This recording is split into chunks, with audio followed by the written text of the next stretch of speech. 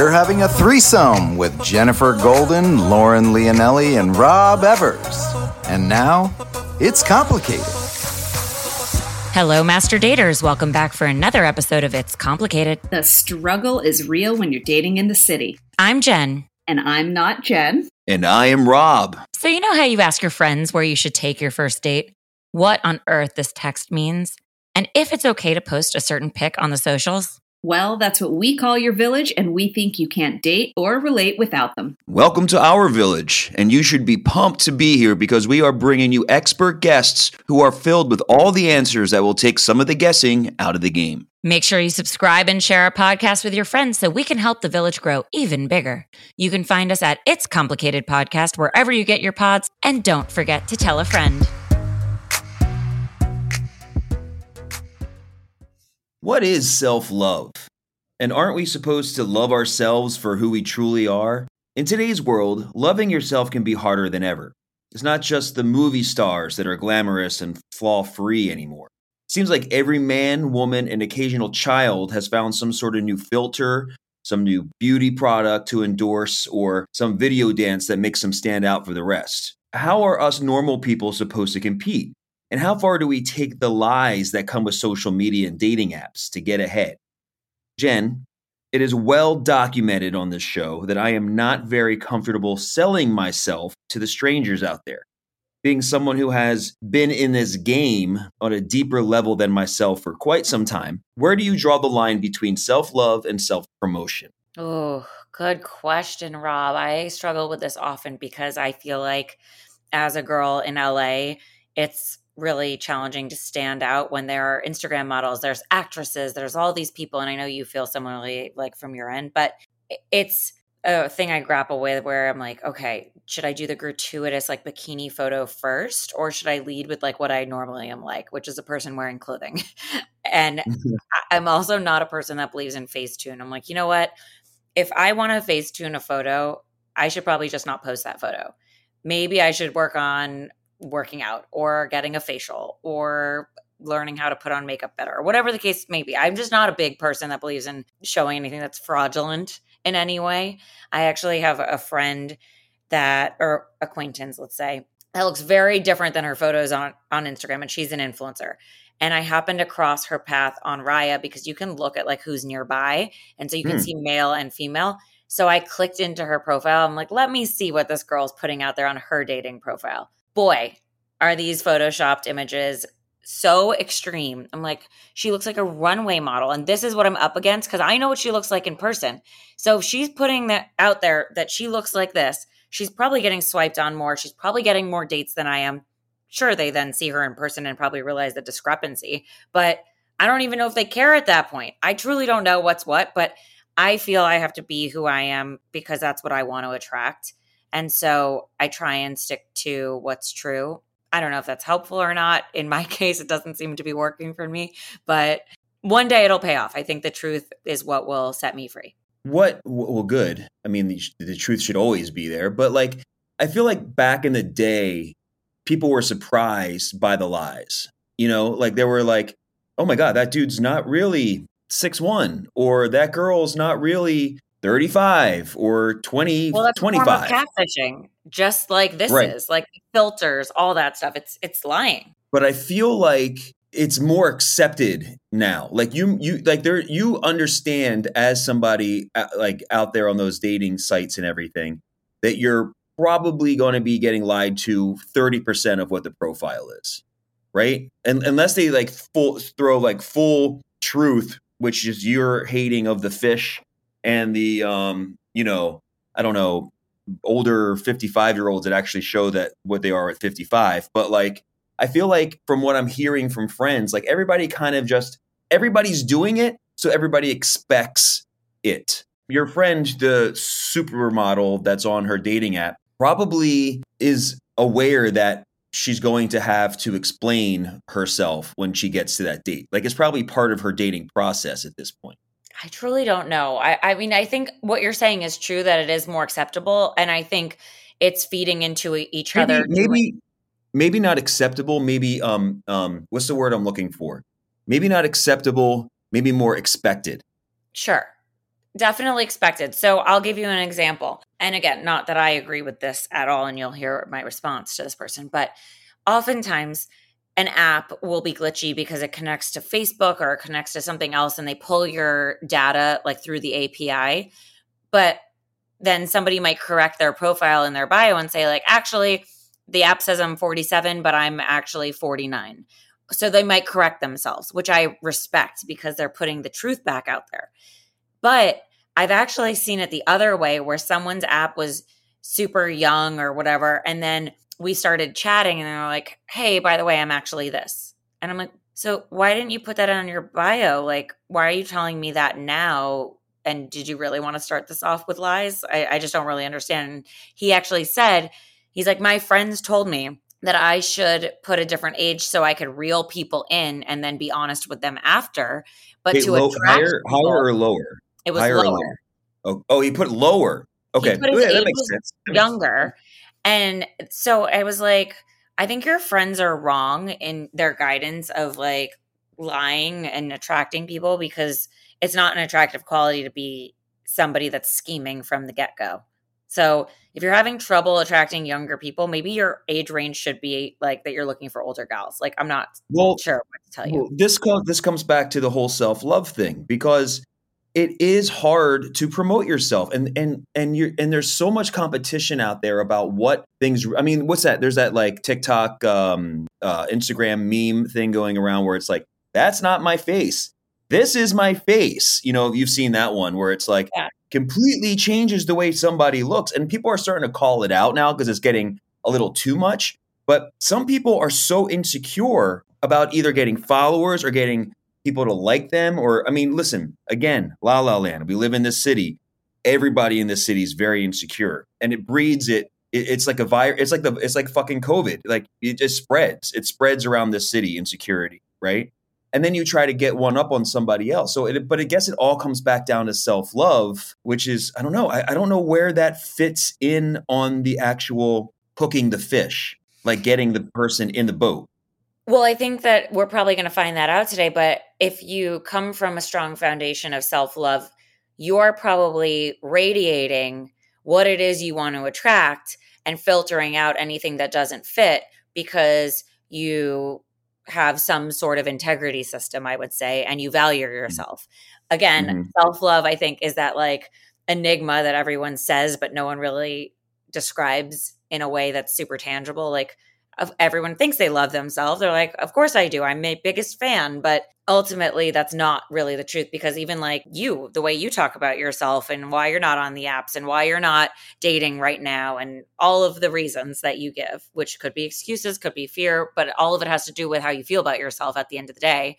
So like you could say it's because you want to move or whatever, but no, I'm very honest that like, I've said a million times that I feel like I need to put in the effort that somebody else is putting in, you know? And listen, if I meet somebody, I love myself. I'm not proud of how I've let myself go on the outward side, but on the inside, I know I'm a fucking good person and I know that I have great morals for me, you know? And I think that I like on the inside, I do a lot of the work. I work on my inside. Now I just need to work on my outside and then I'll feel, you know, 100% prepared to put myself out there for somebody else, you know? But isn't that such a shame, the fact that we even care about the outside and like people are manipulating it and doing all these things and we can have surgery and you can add a filter and you can like, I just made an appointment for Botox and I'm like, great, I can check that off the list of things to do. I have a hair appointment coming up and it's all these things to make my exterior look better, but nothing I'm doing is actually changing my dating. Yeah, but what can I ask you? Why? Like, I guess, look, I'm in the entertainment industry. I hate watching myself on TV. I hate it. I have like flaws that I pick out. You saw me on a show the other night and you were like, you're fucking insane. You don't look any different than you do in real life. But I see things, you know? So I understand when, like you see listen, that. when you have to, not many people in this country have to look at themselves work. And a lot of the times, if you had to watch yourself work, you would probably see things. Maybe it's your posture. Maybe it's the way your hair looks. Maybe it's your wrinkles, whatever it is. You don't have to sit there and look at yourself like we do. And then you also don't get your jobs based on how you look also. So like not being in the industry and being on the other side of it as you are, why do you feel like you need to do Botox? I don't see anything that needs Botoxing, but like you're not even in the industry where your money, your finances depend on your appearance. You know Well, what I mean? Rob, thank you for saying I don't need Botoxing, but I actually am in a nationwide commercial, Rob, and I had a conversation on my date last night because he's like, I saw you on my TV and I was trying to place it. And I was like, he said, I know I've seen you on apps before, but this wasn't connecting for me because it was like out of context that I saw you on my TV. And I was really just like, is that her? And I said to him, similarly to how you give disclaimers about you on TV, and you're like, don't watch it. I was puffy and I had a pimple and I was out the night before, and all of these disclaimers to like prevent anybody from judging the way you looked in the way that you judge the way you look. And I said to him very similarly, I was way tanner than I normally am. I just gotten back from Mexico. My face was super puffy. My hair was super straight. I didn't look like myself. It's a miracle you even picked me out of a lineup. And at the end of the day, I was cast. I'm the one on national TV, and someone somewhere thought that I looked good. So why I had to give a disclaimer, it's like, no, just bravo, take the like compliment. I'm on TV, cool. He also complimented my voice, and I'm like, I don't hear it. To me, it just sounds like Yeah, but in general, you don't do that. In general, you're not basing your entire livelihood off of your appearance. no, You know, so like so back to self-love, even outside of the apps and everything, why would you go do that? Just because society thinks this is how you should look? I think, yeah, it's that. If everybody stopped getting Botox and everyone stopped dyeing their hair and everyone stopped doing these things and stopped having surgery and pretending that it's because they work out hard and ate food, then I don't think anybody else would actually go out and do that, because you wouldn't feel like you have to keep up with the Joneses. You would just be like, well, that's normal. Just like similarly to like when everyone was wearing masks, like, okay, well, now I don't feel like I'm the weirdo wearing a mask or the weirdo asking people to get tested before they come over, or because everyone was doing that. That was just protocol. Now I'm like, if everybody stopped getting Botox, then I too would stop getting Botox, because who cares if I had lines? That just be what people that were 37 looked like. So it's not for you, it's to fit in. Sure, it's to fit in. And because you can't help but have your self-love dependent upon how you compare yourself, because the goal would obviously be not to do that. You would want to be like, okay, I am me, I'm on my path. This is how I look and this is how I am, and I'm great just as is. I think that's probably the definition of self-love, loving yourself as is. But it's hard to love yourself when you see someone else who looks a certain way or does a certain thing getting more of whatever it is you want.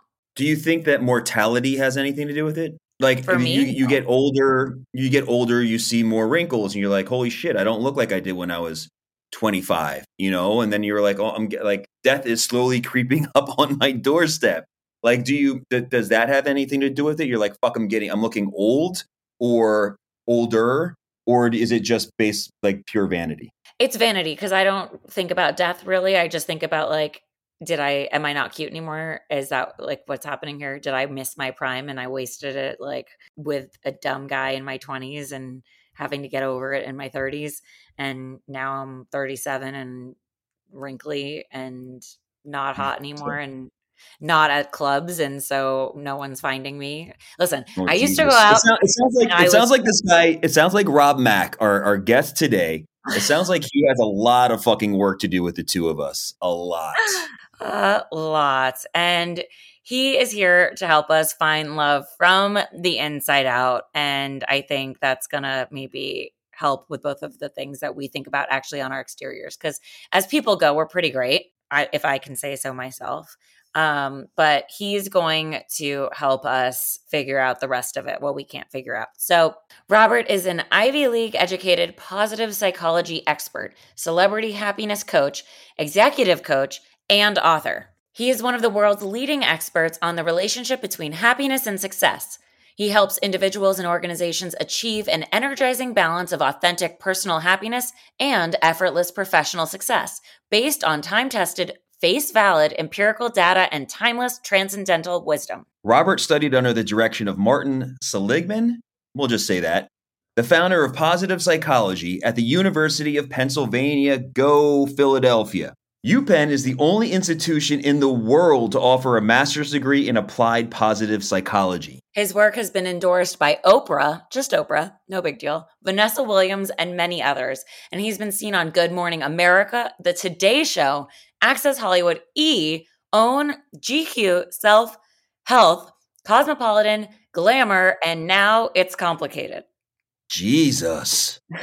Robert's first book, Happiness from the Inside Out, The Art of Science and Fulfillment, delivers a simple-to-follow instruction manual based in both science and personal experience for living a happier, healthier, and wealthier life, starting today. He describes 8 tried-and-true principles for realizing unconditional happiness and achieving the unparalleled success that comes with it. With a little effort, anyone, regardless of current circumstances, can discover new levels of joy and contentment on the inside and live a wonderfully prosperous and abundant life on the outside. He splits his time between Miami and LA, just like me, and today he's going to teach us lessons and inspiration for loving ourselves, our lives, and each other. Welcome to the show, Robert. Thanks so much for having me. I'm so excited to be here. We are so excited to have you. I think Very excited to have you. Very excited to have you on. It's sparking joy and all of the happiness, and we are very much in need of some help with some self-love because we have some issues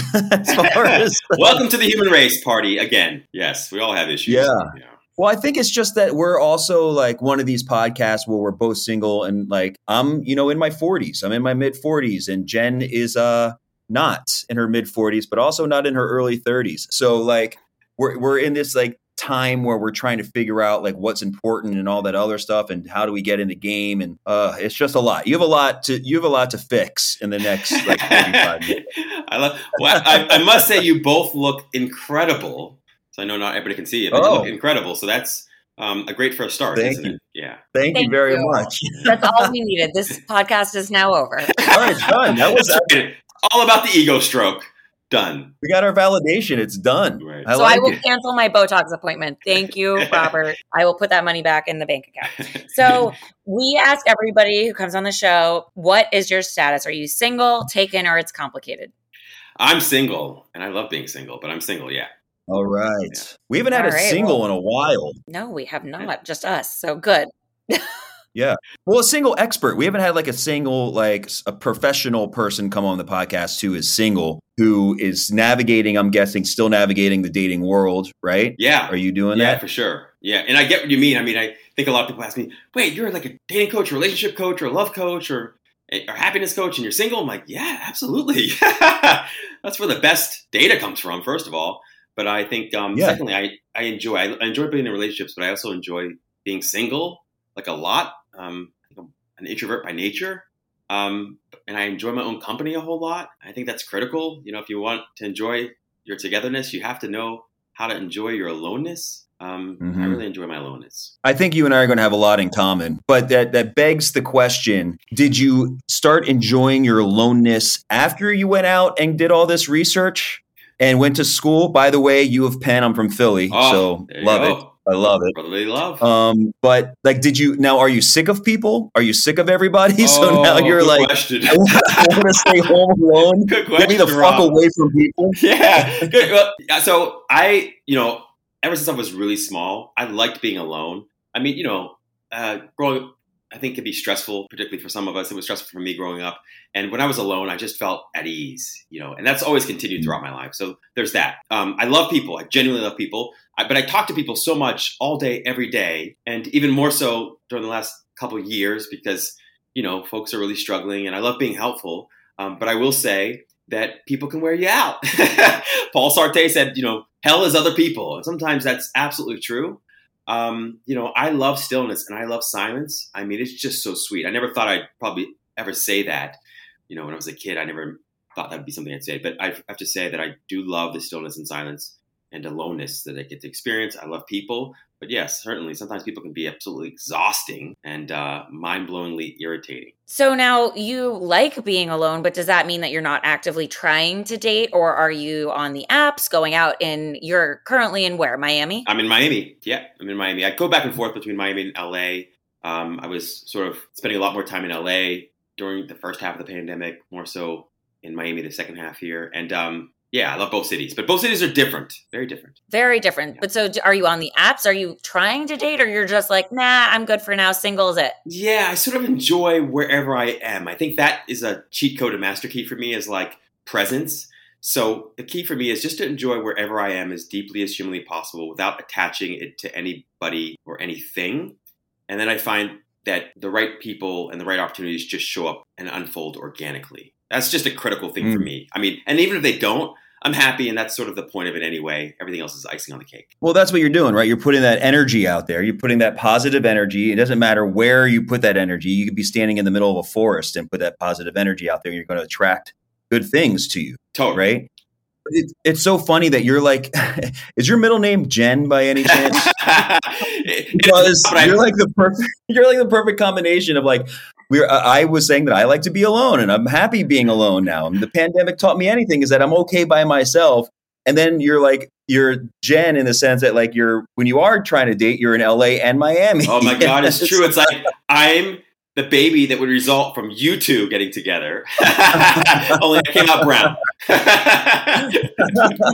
No, but you know what? Today that would check. It would just make sense if that happened. So I always say that I like dating in Miami because I land and I'm more popular for whatever reason. And I think there is something to dating in different cities. There's different personalities. There's different goals in different cities, and people have different aspirations. And so I also think there's just like generally, I think people in Miami want to settle down, but maybe I'm wrong. I don't know. I haven't lived there in 15 years, but when I do arrive in Miami, I'm very popular. And I think to what we were saying about LA being full of filters and all of this stuff, while Miami has a lot of that too, and plastic surgery, and everyone's got a fake butt and everyone's got a tan and all this stuff, I might be like the girl next door or something. And they're like, oh my goodness, a real person landed in Miami. We need to marry her. And I'm like, okay, slow down, get in line. Get in line, everybody. I'll be there for 3 weeks in May. So I think it's that. And maybe that's why I might be a 10 for a different reason in Miami. As far as, I mean, but we were talking about with frequencies and positive energy, right? Taking the positive of, that's what your book is about and your studies at UPenn, right? Yeah. Is the putting the positive energy out there with dating. But maybe when you land, Jen, you have this expectation in your head already that you're going to blow up. And you're going to be having guys waiting in line. So that's why it happens. You know, you're manifesting that there. Whereas here, you feel like you're in the back of the line, or you have to like put up with the people that are. Rob, what do you weigh in on that? Yeah, so I agree with you both. Like I would definitely, so emotional contagions is a real thing, right? Like emotions are contagious. They're infectious. We know that we can pass it through a screen, video screen, across the world, 3,000 miles away, 10,000 miles away. You can pass it across the room with a glance. You know, people can actually pick up on your emotions through a text message, right? So it's a real thing. So if you feel more tapped into and turned on, and you just feel hot in a specific city, people are going to feel that. It registers, right? So for sure on that, there's no question about it. I think that's part of my experience too, is that there are just certain cities that make me feel sort of just more tapped in. And I just feel, you know, at least maybe more fun or sexy or whatever it is. There's that. Also, I think every city has a different personality, right? That too. And they're just sort of like, I don't know if it's just an aesthetic. It might be values. It might be lifestyle, that certain cities sort of, you know, just are better aligned with your own personal, with your personality or your signature sort of strengths or gifts. So I think there's that too. So I think all those things play in together. But I will say, ever since the first time I visited Miami, I always just felt like, oh, this is the place for me. You know, I could just be happy here, making no money at all, as opposed to living somewhere else and making, you know, hundreds and hundreds of thousands of dollars. And it's always sort of borne fruit that way. So yeah, I couldn't agree with you more, but both of you in that respect. There's something special, I think, about certain cities, and we each have a city that we feel most compatible with. Yeah, I'm thinking about moving to a city that has being married and having a family is higher up on the list than other things. You know, then, you know, when I went to go visit back in October, all the people I hung out with were about my age, if not younger. I'm 45. And they had at least one kid that was under the age of, you know, 6, and they still went out. And the bars are even like, this is Austin I'm talking about, but the bars are even targeted towards young parents, Like your kid can come play over here and you can have beer over here and like craft beer over here, like that kind of thing, Sounds safe. Huh? Well, I mean, safe. nobody's getting wasted and like throwing their kid. I mean, I'm sure there's one, Jen, always throwing something in.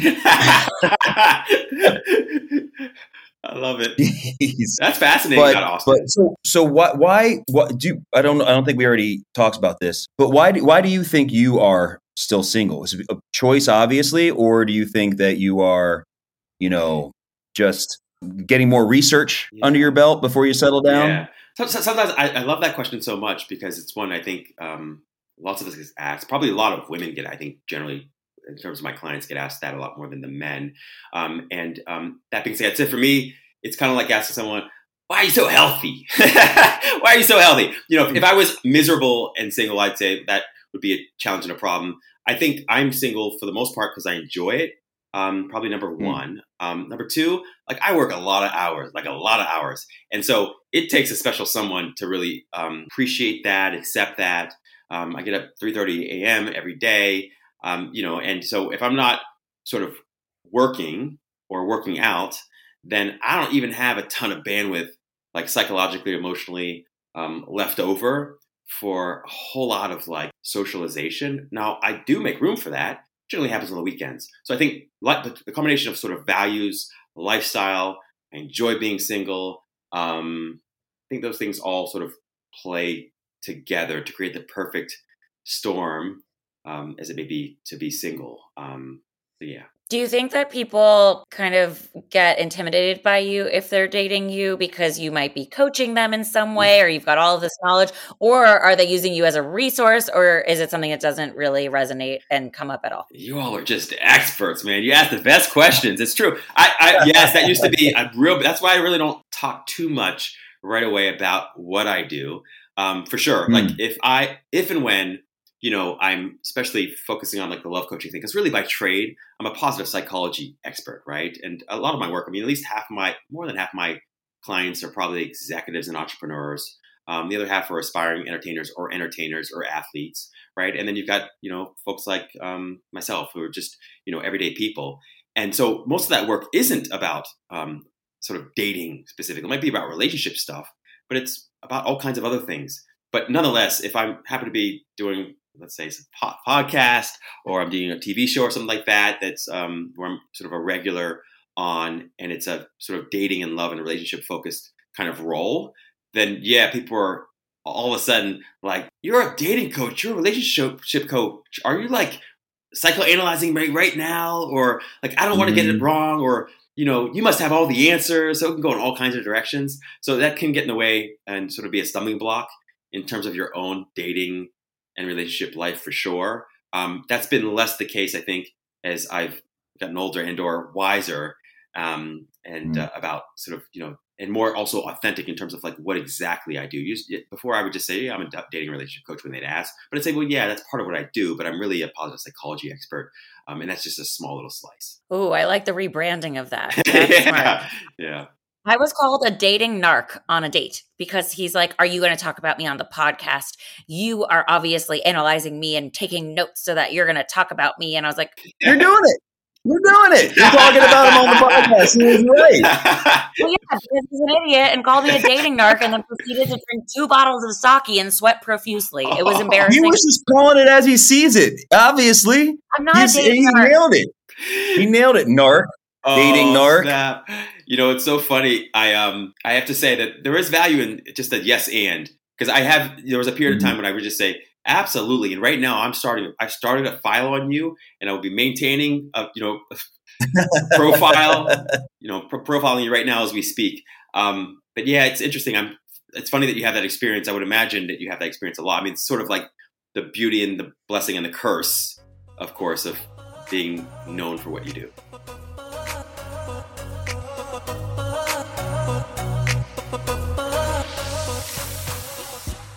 Before we continue with the show, we wanted to talk a little bit about Noom. Noom uses the latest in behavioral science to empower people to take control of their health for good through a combination of psychology, technology, and human coaching on their platform to help millions of users meet their personal health and wellness goals. A lot of people face pressures to change themselves to fit other people's expectations, and the more freeing solution is to find things that work for you. Noom understands that everyone's weight loss journey is unique, and what works for someone else doesn't mean it'll work for you. That's why Noom's approach adapts to your lifestyle. It's flexible and focuses on progress, not perfection, allowing you to work towards goals at a pace that's comfortable for you.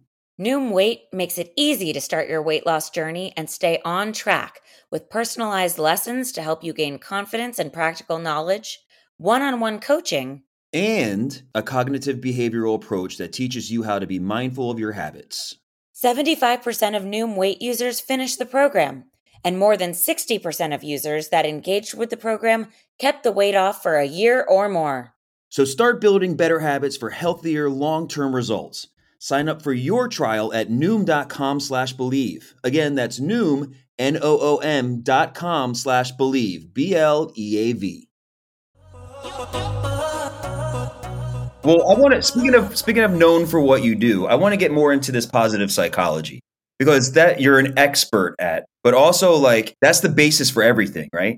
So like you even saying that, yeah, I'm a dating coach, but I'm more of a positive psychology expert is the foundation for everything else that comes out of it. That's right. So do you take on, like, obviously you wrote a lot of books and you've been on TV and your go-to for certain TV shows as far as like how to get back in the game and that kind of stuff. But like, do you take on specific clients and then say, I'm taking you on because I need to fix your like psychology? Or is it like, we just have to break it down and start? When I went to theater school, back at I went to Syracuse, right? And I went to theater school at Syracuse. Yeah, go Orangemen. But like we had this thing called core, where the very first year that you were there, they broke you down and erased everything you thought you knew to build them up in their training. So is that something you do with your clients? Do you break them down and you're like, we need to start at a positive foundation? Great question. So I wouldn't say that I break them down. However, I am a strong believer in deprogramming for sure. Like, not replacing that program with a new program that I've come up with that I think is just better, somehow more productive or something. So yes, to that end, yes, I think what gets in the way of most of us being happy is our ideas about being happy. What gets in the way is of us sort of, being in love or enjoying a relationship is our ideas about love and our ideas about relationships. And that's extraordinarily problematic. We want to explore that. And when possible, we want to let go of those ideas. Like this thing or person that we think is an opportunity for us to be happier later is actually an obstacle to being happy now. Right. So if that makes any sense. So yes, that's a lot of what I do. Wait, I have to say something about that because I obviously am 37 and single, and I have so many friends now that are married with 2 kids and we're the same age and they're doing a different phase of their life. And I'm like, okay, so how can I not do the comparathon? Because I'm looking at my life and it's not what I thought it would be, because when you're little, you go to school, then you go to college, then you get a job, then you get married, you have kids. And by 30, you're a full adult, you own property, and then you just get old together. So I am clearly not on that path, and I have people around me that are. And I talk to my best friends about it all the time, and I'm like, yeah, it's just the one thing that I'm lacking. Everything else is so great. It's all, I make great money. I have this podcast. I do all these things. I have a dog. I have friends. I travel. I do whatever I want. I need nothing from anybody. I live a great life, except for this one thing that I cannot figure out. I cannot crack the code to finding a relationship that would make me happy. Not just a companion and not settling, but a real partner that I want to do life with forever until we die. And they're like, you know what? The truth is, it's not all that it's cracked up to be. At the end of the day, I still need my girlfriends. I still need my friend time. Sometimes I want to kill my husband. Sometimes he wants to kill me. Sometimes I'm like, are we even going to stay married? Like literally, I want to move out. And it's just the ebbs and flows of having life and a partnership and staying in love and making it work, because that still takes work. You have to make time for your relationship. Even when you're married, then you have these kids that take up all this time in your jobs and all these things. And sometimes they're like, we want to go away without our husbands. Let's go on a wine trip. And I'm like, really? Are you sure? And they're like, yeah, we need our human adult female friend time. And they're also like, actually, when our husbands die, can we make a pact that we all live together like the Golden Girls? I'm like, Jesus, your friends are talking about killing their husbands a lot. We're not killing them, like fully killing them. But if they die, that's just not fully killing them. Yes. Yeah, just if they like get exhausted and die, that's what happened. So it's interesting. It's interesting that they're like excited about our friendship and our longevity, and I'm over here like, but where is my partner in life? They're like, we're it. We're your. Where's partner. the husband that I can kill and run away from and go drink wine and everything? Right, I don't have a target. Where's my target? Yeah. Where's my target? We'll find you a target. But so for me, I'm like not used to seeing it from the other side because they're giving the truth about what it is to really be in that phase of your life. And they're like, it's not just you ride into the sunset in a Hallmark movie. There's other problems that ensue when you're there. So just know that it's not sunshine and rainbows. So like they're excited about their time with me, and I'm like excited about what the future might bring with somebody else. And they're like, no, this is actually it. Yeah. Totally. You nailed it. I mean, and so much of the work of positive psychology. So positive psychology is like this 20-year-old science. It's an Ivy League science. It's all about what makes life worth living. It's really the study of happiness and success. Okay. And it has an entire, like there's so much to say about what you just shared, like so much to unpack.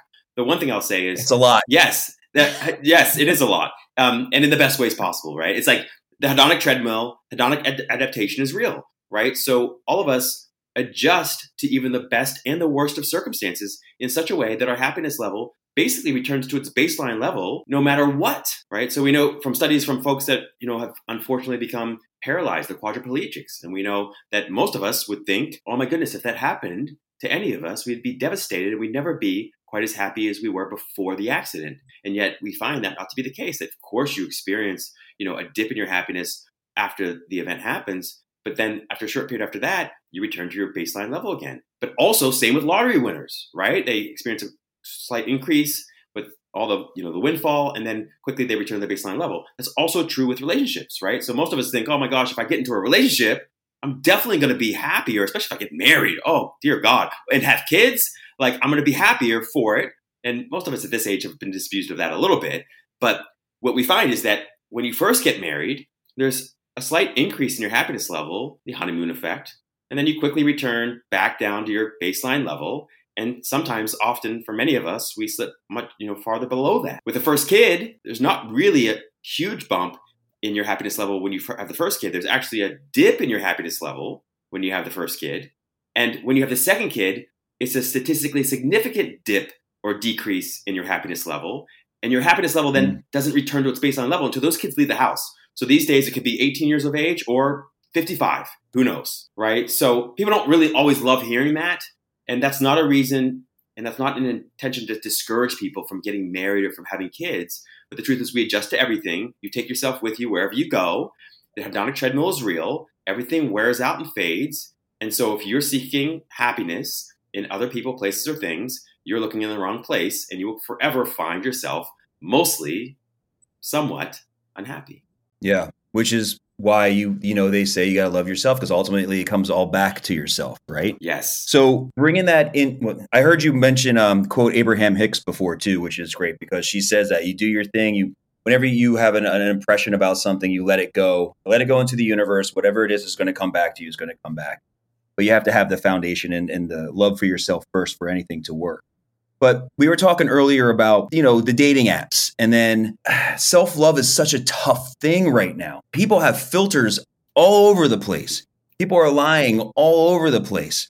Like, you can say that you love each. I have friends that are like the biggest yoga instructing, meditative, love spirituality and the earth people, but they're constantly on social media putting it out there. And it's not because they're trying to spread the love to as much people as possible.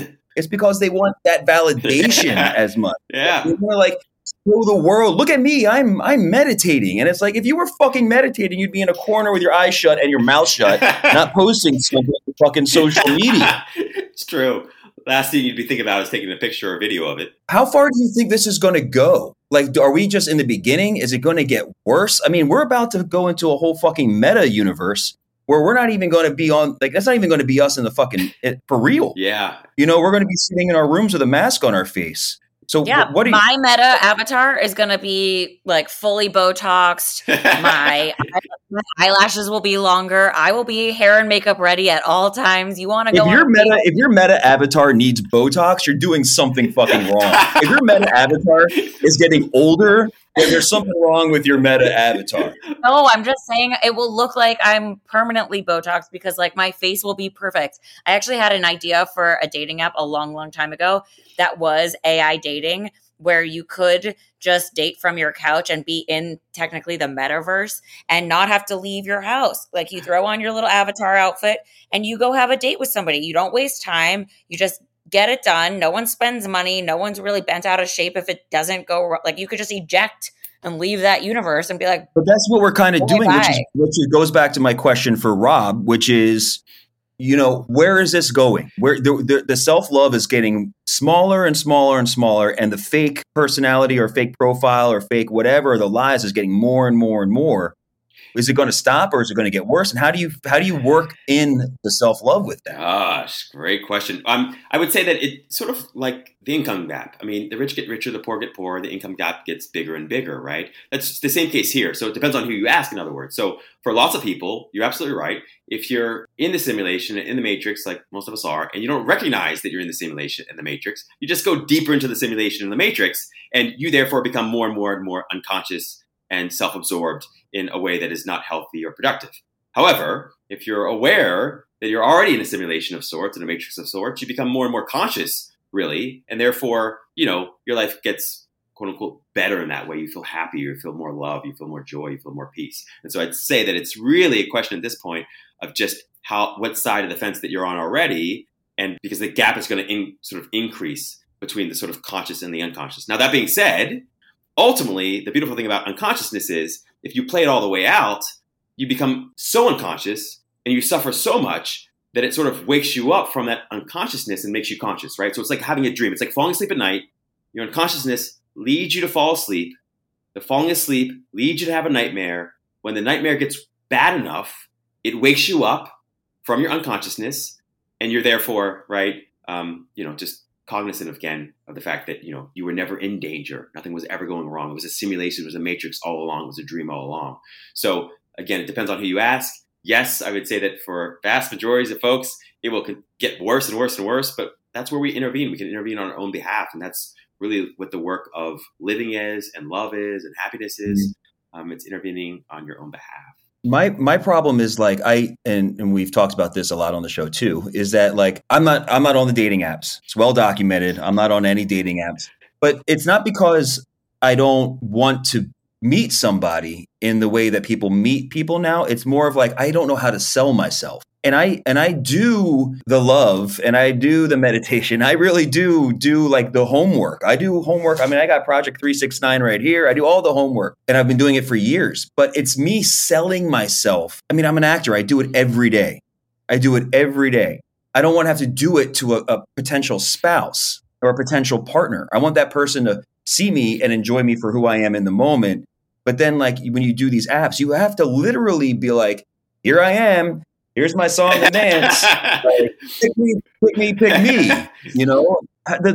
Things get lost in that, and I just don't know how to do it. You can hire somebody for that. Just hire that out, really. I mean, and I hear what you're saying, though. Like, I'm not on the apps, and people are always like, oh, why are you not on the apps? If there's a project coming up and I'm going to be required to provide some kind of expertise around the apps, I probably better get on the apps. So that's when I get on the apps. But generally, I'm not on the apps, man. It's just not for me. It doesn't feel authentic. I have nothing against the apps, like go apps, and go all people who are on apps. But for me, I just feel like I love meeting people in person. It's easy for me to meet people in person.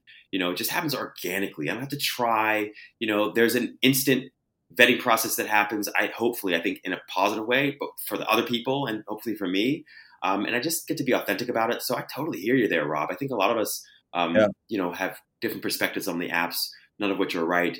The only question is, does it work for you? Okay, if it works for you, keep it up. But yeah, I would say that if you want to be on the apps and you want to increase the likelihood of meeting people with less time, energy, and effort, Rob was like, no, we're good there, Robert. No. So, all right, fair enough. But Jen is this is something I know he says a lot, but Jen is more we say that Jen is 70% head, 30% heart, and I'm 70% heart and 30% head. Rob, you don't And know that I am not more heart. we talk about it on a weekly basis on how have come up with this percentage scale because you have judgments about the way I live.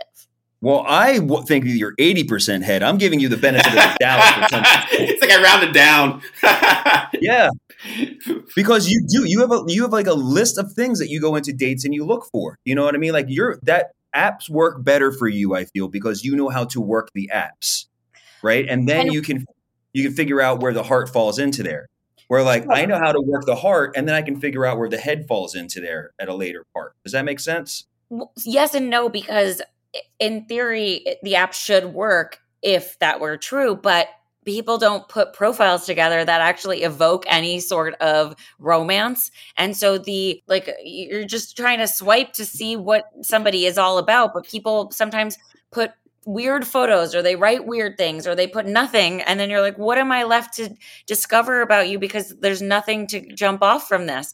That's what I mean. In theory, that's not how I would actually want this to be. I'd want people to write thoughtful things that triggered my heart, that made me feel like, oh, this person wants similar things. And they actually evoke emotion in me, not a list of criteria, but I can't find anything in these profiles. So I'm like, okay, can I, uncover from this image that they're into family because there's other people in this photo? Like, what can I garner from this terrible set of information that I'm being presented with? And I think that's where I'm coming from, Robert, is that like, I want to stand out in the crowd. And similarly to Rob, feeling like, how do you market yourself? Like, I want people to stop on me and actually look at what I have to say. But does that mean then I have to sell my soul and put like a bikini shot first, or manipulate my images and erase all my lines and make myself skinnier, or do what I have to do to stand out amongst these Instagram models and people that actually do change the way they look in images or lead with sex? And I am a person that would have sex. I'm a sex person.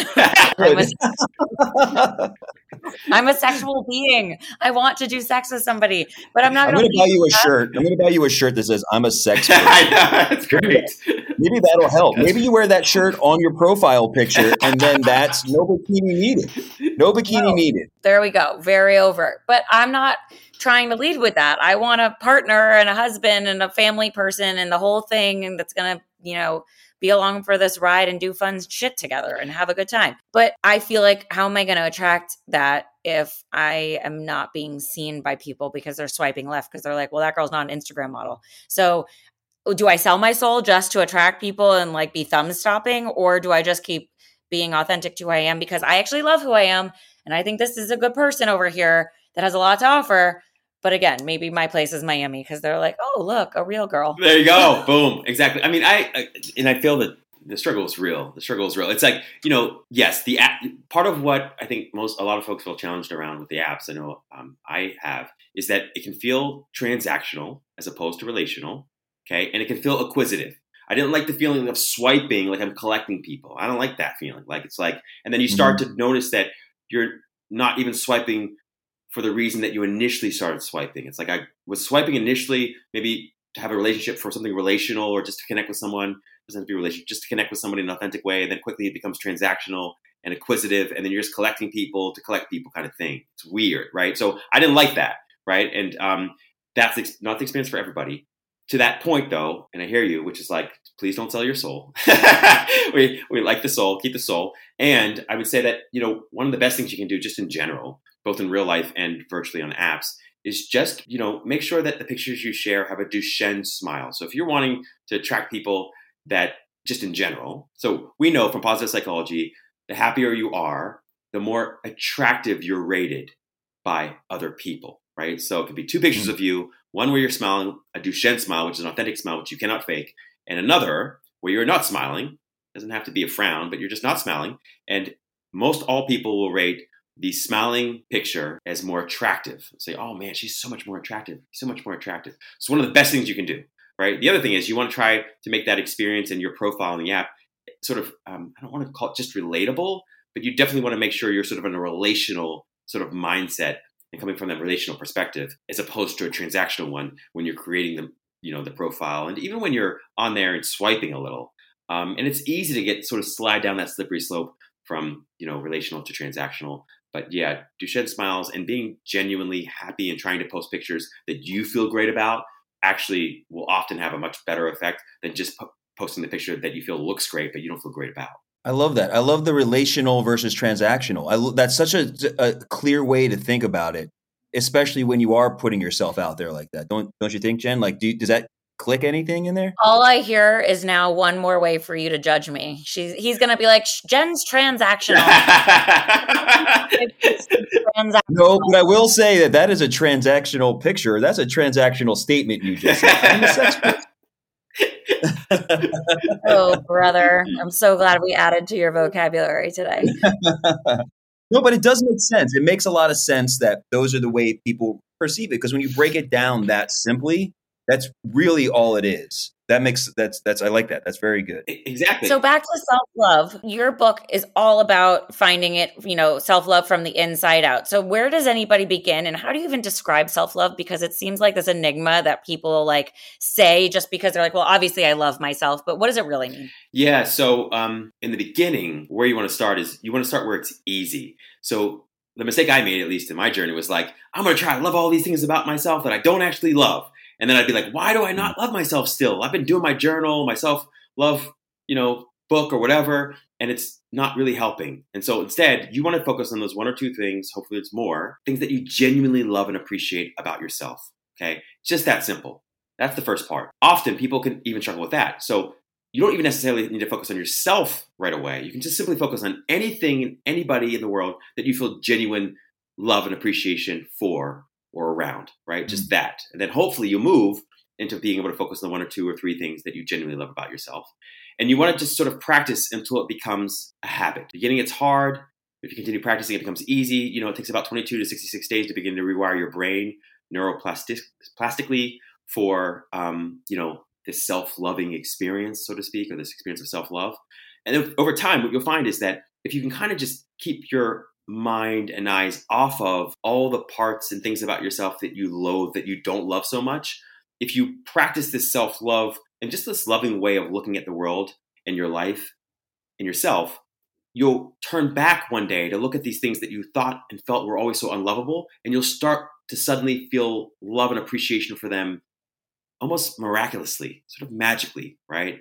So in the beginning for me, it was like, I like three things. I like that I'm trying this stupid self-love journal thing. And I love that I work hard, and I like that I like people, whatever, and I just want to get in and get out of there. And I just kept practicing it though. And mostly I just kept doing my best to not feed all the things about myself that I did not like, that I did not appreciate, that was working so hard to change. Just tried not to feed that with fuel and with energy and with attention, and just keep my focus on these other things that I did love. And it's kind of interesting the way it works because it starts to bleed.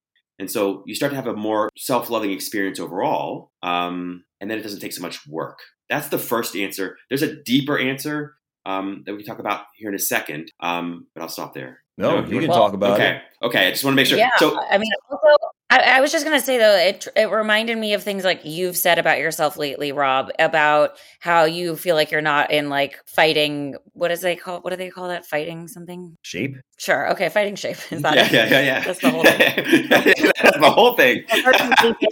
One time.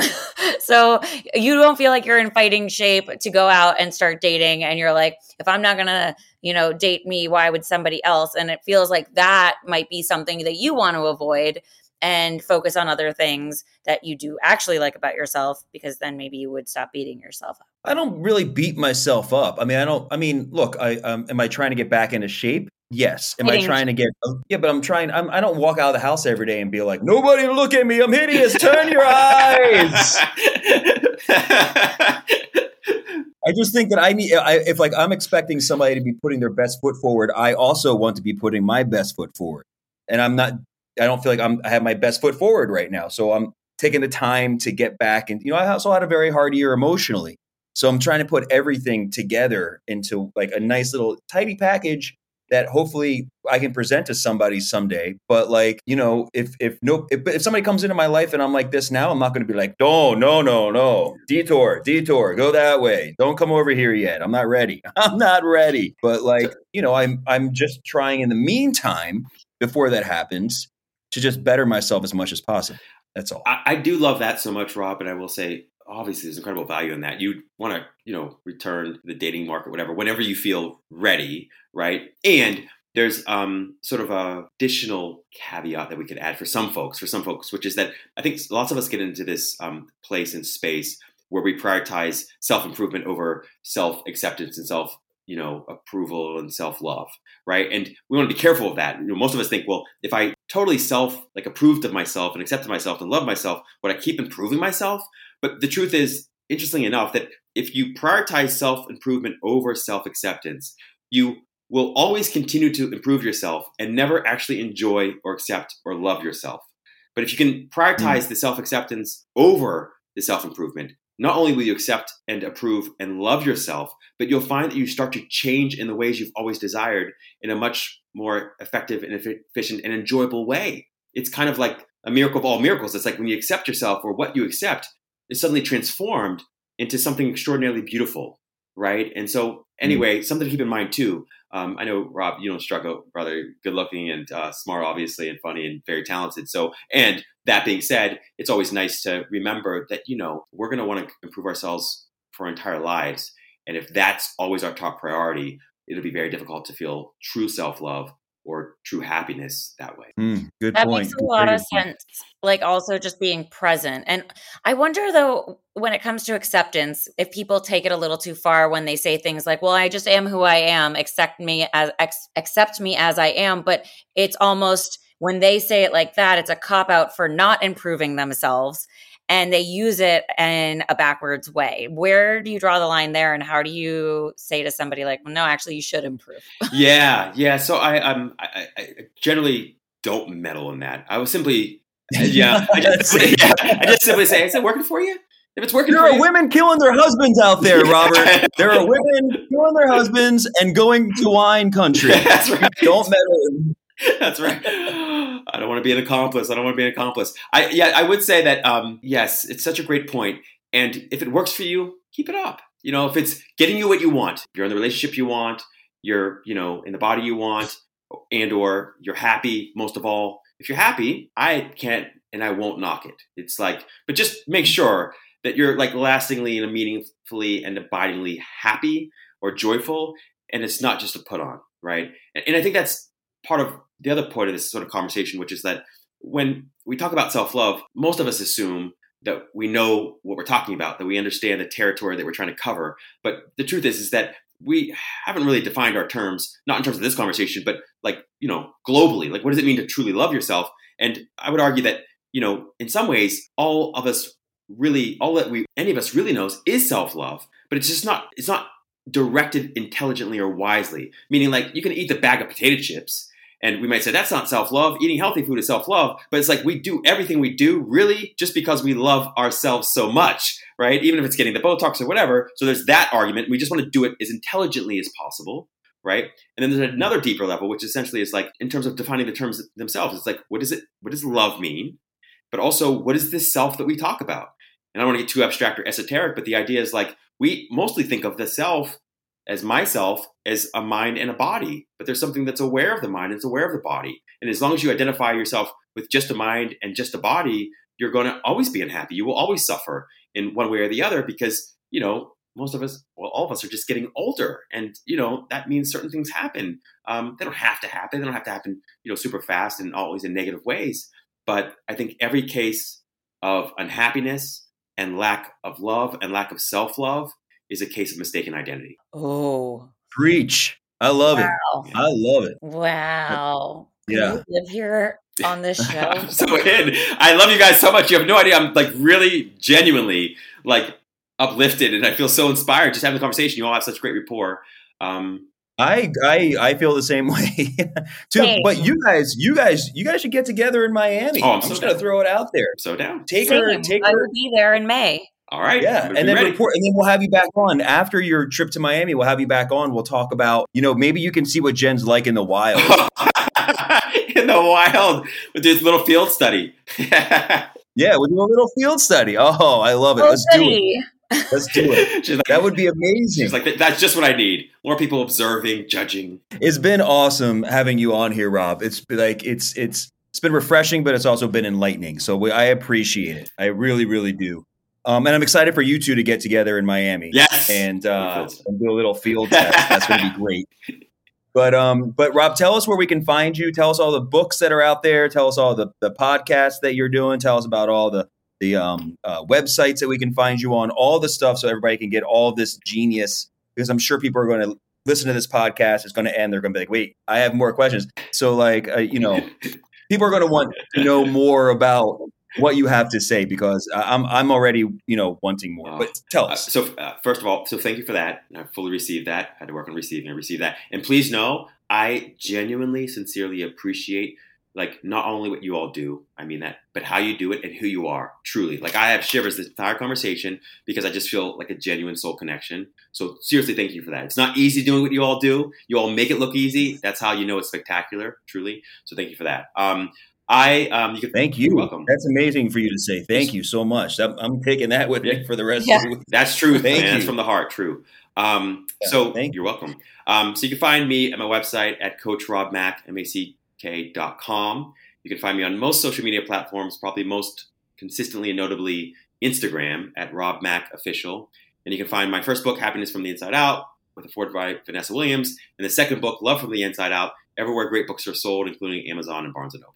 Amazing. Thank you again. I mean, I'm just stuck on what you said about us, and I think that sparked so much joy. So everyone, obviously, you've listened to this episode. Keep tuning in to It's Complicated, where we talk more dating and relationship-y stuff. And while you're there, please subscribe, rate, comment, and share it with a friend. Spread the wealth. And if you want to join the class of master daters, don't forget to follow us on social media at Complicated Show. And you can find me at Jennifer Golden on all the social medias. And you can find me at Forever's Evers, FOREVERS, EVORS on Instagram. Guys, thank you so much, and we'll see you next week. Thank you for listening to It's Complicated. And now that we're going steady, come back next week for another date with Jennifer Golden, Lauren Leonelli, and Rob Evers.